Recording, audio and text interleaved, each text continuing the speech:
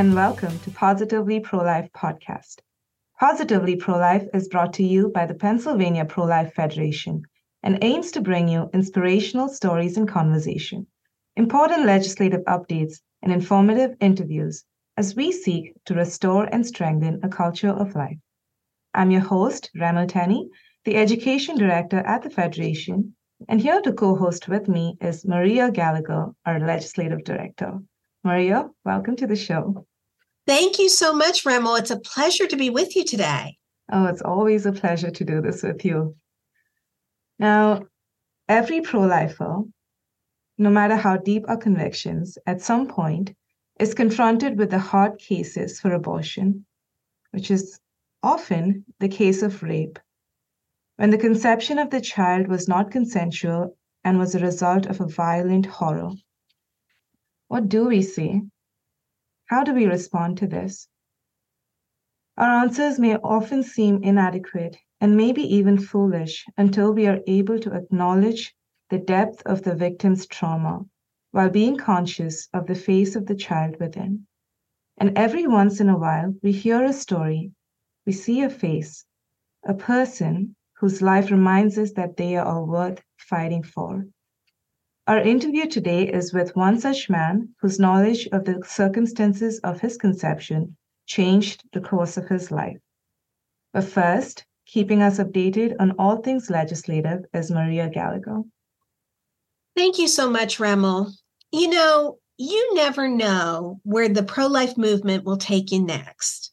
This week, it took me to Michigan, where ardent advocates for life face difficult challenges. And yet, as they prepare for a Michigan March for Life, I found these hardy Midwesterners to be resolute in their determination to protect innocent lives.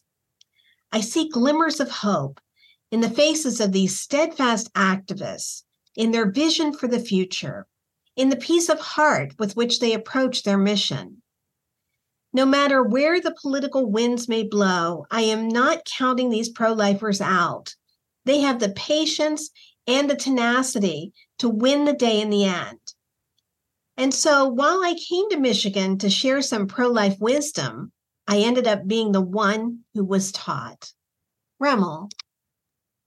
Wow, that was so inspiring to hear that.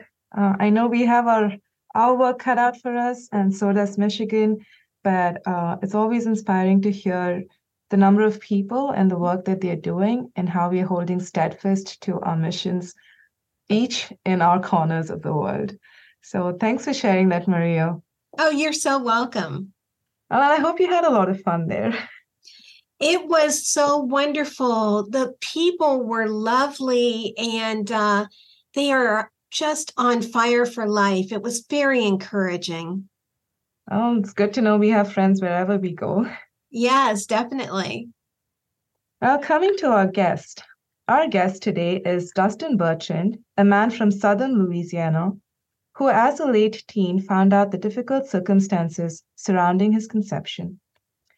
In an excerpt, I'm just going to share a little excerpt of his story where he says, "I was born and raised in southern Louisiana by an amazing mom. When I was 19, I was faced with the reality of having to undergo open heart surgery. Before I went into surgery, I wanted to know, where was the dad that never was around? The next conversation with my mom changed the direction of my life forever. My dad was never around because at the age of 25, my mother was date raped. But through all the difficulty, she still gave life to me." Dustin has gone on to share his story with the world, and from the age of 23, has spoken at over 500 retreats and events of how he is an example that every human life is precious and deserves protection. He has also written a book called The First 30, A Journey of Grace, and is also the founder of God Made Self-Driven. Dustin is here with us today for a little conversation about his life and his work. So welcome to the program, Dustin. We're so glad to have you. I think you're muted, Dustin. What about now? Yes, you're good. Awesome. Well, thank y'all so much for having me, and I'm really looking forward to sharing this time with y'all. I'm really looking forward to hearing you because When I first read this, it broke my heart, both for your mother, and also for that moment that you found out. So before we go into that, can we just go back a little bit? What was your life like before you found out the circumstances of your conception? I think it was fairly normal, I would say. I was raised by my mom, by herself, and my grandmother for the first 6 years of my life. And then we met my stepfather, who blessed me with a younger brother, who is 6 years younger than me. And he's doing some amazing things in med school in Birmingham, Alabama. So for me, my childhood was just like any other Southern young man. A lot of crawfish, a lot of dancing, family get-togethers, and just living in a small town in South Louisiana. But I will say this, as I got older, the identity as who I am as a man and my relationship with God and whatnot started kind to get confusing. I want to know more about where I came from. I had realized at a certain age that this dad that I'm calling dad is not really my biological dad. And so I wrestled with that for many years, probably all the way up to the age of, well, obviously 19 and even a few years after that. So very normal, but then confusing. How did your life change? How did your life change after you found out about the circumstances of your conception? So it gave me a little bit more understanding of who I am, where I came from. But at the same time, that was kind of a hard truth to realize where I came from. But it gave me an answer to a question that I never had. Me and my stepfather, unfortunately, kind of butted heads our whole relationship. So that desire for like a father figure that I got along with, that I knew and could understand, always remained. And so as I got older and found out, okay, listen, your biological father's not around because this happened. Well, okay, awesome. I got an answer. And now there's also something else now I got to address. I don't want to be like him. Even though I struggle with my stepfather's relationship, I definitely don't want to be like my biological father. And so that began for me, my quest with my personal relationship with Jesus Christ and figuring out how not to be like the person who created me, in a sense, you know?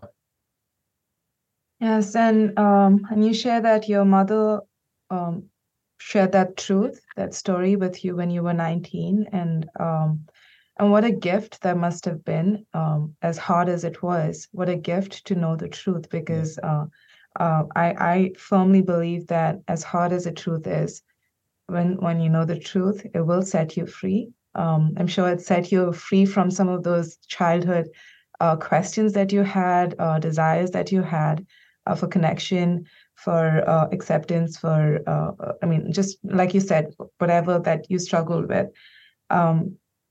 But do you want to speak a little bit into that? Yeah, so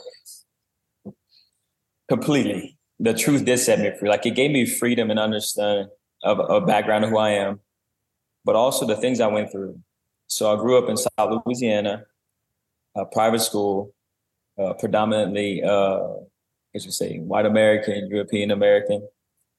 And actually the first girl I tried to date, once her father found out that we were dating, he kind of cut that off. And he had a problem with me. I was too tall, dark, and handsome. So emphasis on the dark. And so for the first time in my life, I realized people didn't see me how they saw my family.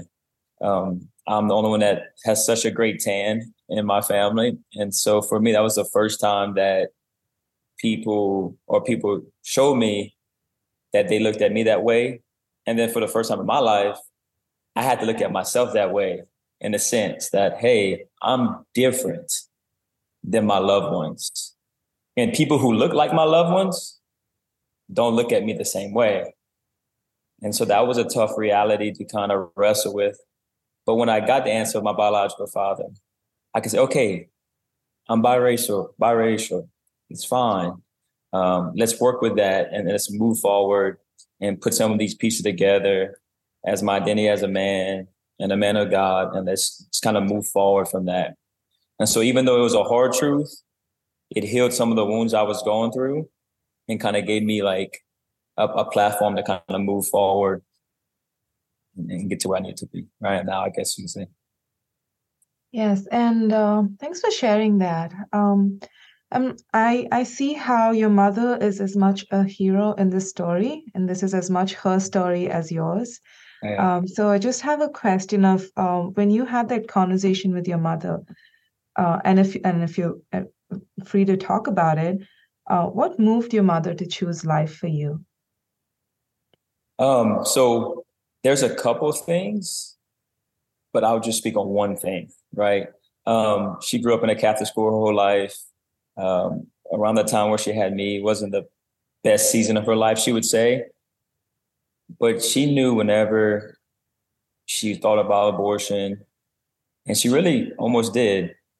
But I think subconsciously, her formation in Catholic school and whatnot, and her woman's intuition, she was like, this is wrong. This is my baby, you know? And for her, I think it was some of her Catholic formation, her motherly heart, motherly intuition.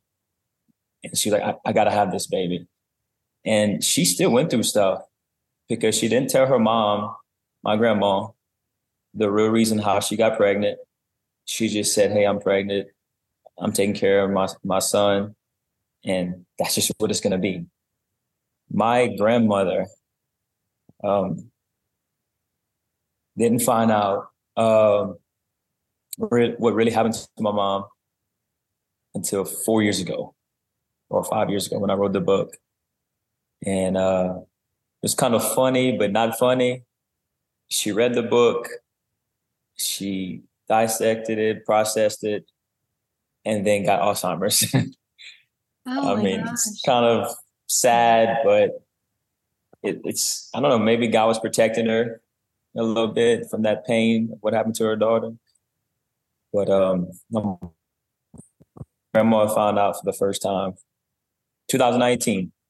In 2019. So my mom is definitely a hero.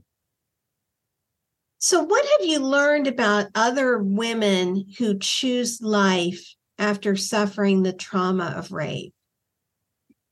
So I say the ones I have met, I'm not going to say all of them. I'm just going to preface that for the audience out there. Many of them are proud of themselves. They become stronger in their lives. I have not met anyone that has regretted the decision. I have met some that have kept their baby. Some have given their baby up for adoption. And so for me, I would say that, you know, the individuals that have been in this situation and that have said yes to still giving life to their baby, they have found healing in some way, right? It didn't wipe away the rape, right? But it gave them a sense of closure on the event and some peace, because I know my mom, for instance, she was like, you know what? You became the best thing in my life. You know, obviously I love your younger brother, but she's like, in that stage of my life, watching you grow before your brother came into our lives, it gave me a sense of joy and achievement. And it's just been beautiful to watch you grow. And I don't know if my life would have been the same without you in it. So. Wow, that's beautiful. What would you say to people who advocate for legalized abortion in the case of rape? I mean, obviously, I think that is one place we both agree on, that this is a very hard, traumatic event that has happened to a woman. But I know that for us, for pro-lifers, sometimes as hard as it is, we have the conviction that this is a human life. But on the other hand, we have people from the other side who have a lot of different reasons why they say we must legalize abortions in the case of rape, at least as an exception. So what would you say to that? Well, I have said and spoke to some individuals like that. And the first thing I'm always tell them, I understand. where are you coming from? Like I really do. I'm a godparent. My best friend has a daughter. Um, I understand the emotional aspect, the egregious nature of it. But for me, like you just said, why not? No, I'm sorry. Why add another victim to the situation, right? I look at abortion and add another victim to the situation. And so I would say, listen, we're going to walk with you. We're not going to abandon you. In my state of Louisiana, I don't feel like we're going to just force you to have this child and leave you. In Louisiana, we passed a bill or policy where the rights of the rapist can be taken away from him. We've also, this is kind of hairy, so I'm just going to preface this. If you are raped, right, taken advantage of, if it's within a certain amount of hours, you can go to the hospital, run some tests, and possibly take a pill. And that's an act of self-defense towards the perpetrator. And so I would just try to tell the individuals, listen, we still want to accompany you. We still want to walk with you. We still want to be there with you. We understand the severity of what you went through. And you had no control over it. It wasn't your desire. Don't think just because we were pro-life, we're neglecting all those realities in your life. It's not the case. How can we effectively reach the younger generation with the pro-life message? I think that's a challenge for us right now. What would you say we should do? Be loud, be bold, be attractive, and be authentic. Be loud, be bold, be excited, and be authentic. I think the younger generation, everything is so loud. Everything is so consistent in their life, and everything seems so attractive. Specifically the bad stuff. So I think the counterpart has to be the same way. We have to be loud. We have to be bold. We have to be courageous. We have to be excited about what we're saying, what we believe in. And then we need to just be authentic. We need to be real. And what I've noticed is that's what reaches people younger than you, from different backgrounds than you, from different races than you. If you're excited about something, if you're passionate about it, you're bold, you make it attractive, and you're just real, it's hard for them to ignore you. And I think we have to stay consistent with our message, reach them on their phones, reach them in their sports. And if you got to, reach them at the bars and reach them on the dance floor. Let them know that pro-lifers are not just driven by policy. We're also driven by our heart, and we are people. And when they see that, you'll be surprised. Wow, I love it. Be loud, be bold, be attractive, be excited, and be authentic. I mean, I think I'm going to have a poster in my room with all those words because I definitely need a reminder of that. Yeah. You shared your story in a book that you wrote called The First 30, A Journey of Grace. What prompted you to write that book? For me, again, I don't want to promote, but in my prayer time and in my ministry travels, honestly, the first 2 years of me speaking or being an evangelist, I didn't share my testimony. I got it in prayer one day.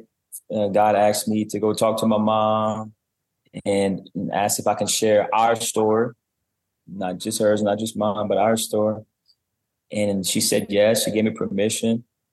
And as that was going on, I just realized I'm a very simple person, Southern man. Let me just put in some layman terms over 30 years. And I would say that when I go to certain events, there would be people that would say, hey, you need to put it in a book, or we need to do like a play about your life, or there needs to be like a movie one day. And I'm just like, I don't know about all that, but I can write a book. And so I did. I wrote the last chapter on my 30th birthday in a coffee shop in Lafayette, Louisiana. And the rest is history. Do you have a favorite part of the book or a part that really resonates with you? Ooh, that's a great question. I think it's going to change as my life goes and different seasons come and go. But if you ask me right now, the chapter about my grandmother, yeah, that one right now would be, I probably couldn't get through it. Yeah. Right now would mean a lot. I'm a caregiver to her right now, and the role she's played in my spiritual life and what she demanded of me as a man and a young man. That for sure would be the favorite one right now. I have to say it's very touching to see a young man caring for his grandmother. So I salute you for that. Yeah. That's wonderful. Oh, thank you. That. I appreciate it. Yeah. And do you see more books in your future? Yes, I do. So hopefully we can write the second 30. And then for more of my ministry vein, I would like to do a book about the gifts of the Holy Spirit, the experience of the Holy Spirit. If you want to know something more like exciting and more positive, that kind of touches me in my book. Yeah. In 2018, I don't know what was going on, but all kinds of supernatural experiences, encounters, doors opening, meeting people. That was very different for me. It's the first time I kind of understood like supernatural things happening. I would always call them weird or wild. I'm like, no, it's just God. And so, yes, more books, something about the Holy Spirit, second 30. And this is probably more me and not God, but if I ever get married or whenever I get married, but however you want to say that, I would love to do a book on relationships and season of singleness. So.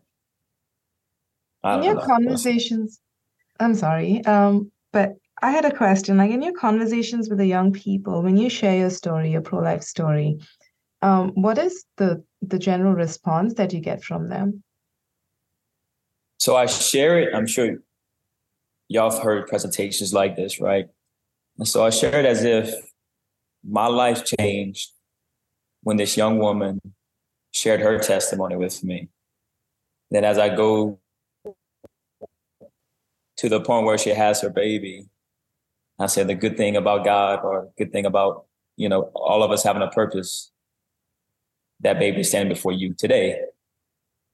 And so I've gotten a lot of responses because I think a lot of kids lose sight that they have a purpose, like they have a deep, eternal value that cannot be taken from them, no matter their immediate situation or family situation.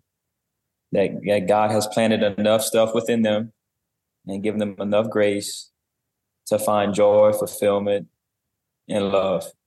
And so I see their eyes like, whoa, and you've made it here, like you're in front of us. And so it's been really encouraging.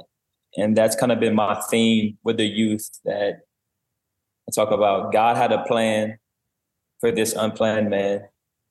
How much more does he have for you? And so it really resonates with the kids, and they're seeking a purpose and value and success, really, I think. And what message do you have for young men in particular? Because there's a lot in the news right now about the fact that a lot of women would have chosen life for their children had the young men in their lives stepped up to the plate. So I'm wondering, what message do you have for young men? Yeah, so I'm kind of hard on the men in my retreats. My stepfather was a Marine, so for good or bad, he was really hard on me. And so I kind of passed that on forward to them but out of love, right? Right. Everything has to come out of love or everything's in vain. And so I just posted something yesterday on my Facebook, and it talked about men leading in marriages, right? But instead of lead love first, it said like, and so I really call them out of themselves, and that's the battle, right? Because social media, it's all about the selfie, right? Relationships, it's all about the man leading, but more or less dominating women, being proud of the numbers he gains and whatnot. And I never forget, I told a young man this, and you should saw all the girls light up, and even the guys were like, dang. I said, instead of trying to love a million girls, love one girl a million different ways. And like, you can tell, like, that's embedded in all of us. Like, God placed that in men and in women. The women were like, what? Like, they were like smiling, like, yeah, I want to be loved in a million different ways. And then the men were like, oh, dang. Like, that's the real challenge. That's the real pursuit, right? That's the real prize. And so I really just, again, I'm loud and I'm authentic and I'm real, and that's what I kind of do with the young men that I deal with. So. Thank you so much, Dustin Bertrand, a man from Southern Louisiana who is a proud spokesperson for the cause of life. Thank you for being on the podcast today. No, thank y'all so much. And fun fact, I am going to Mount Lebanon, Pennsylvania, I think, in January to a Catholic high school. So there's something going on over there that God wants me a part of. So thank y'all so much. You are so welcome. Positively Pro-Life is made possible through the generous support of the members of the Pennsylvania Pro-Life Federation all across the Commonwealth. Thank you for joining us on the program today. And remember, there's always a reason to choose life.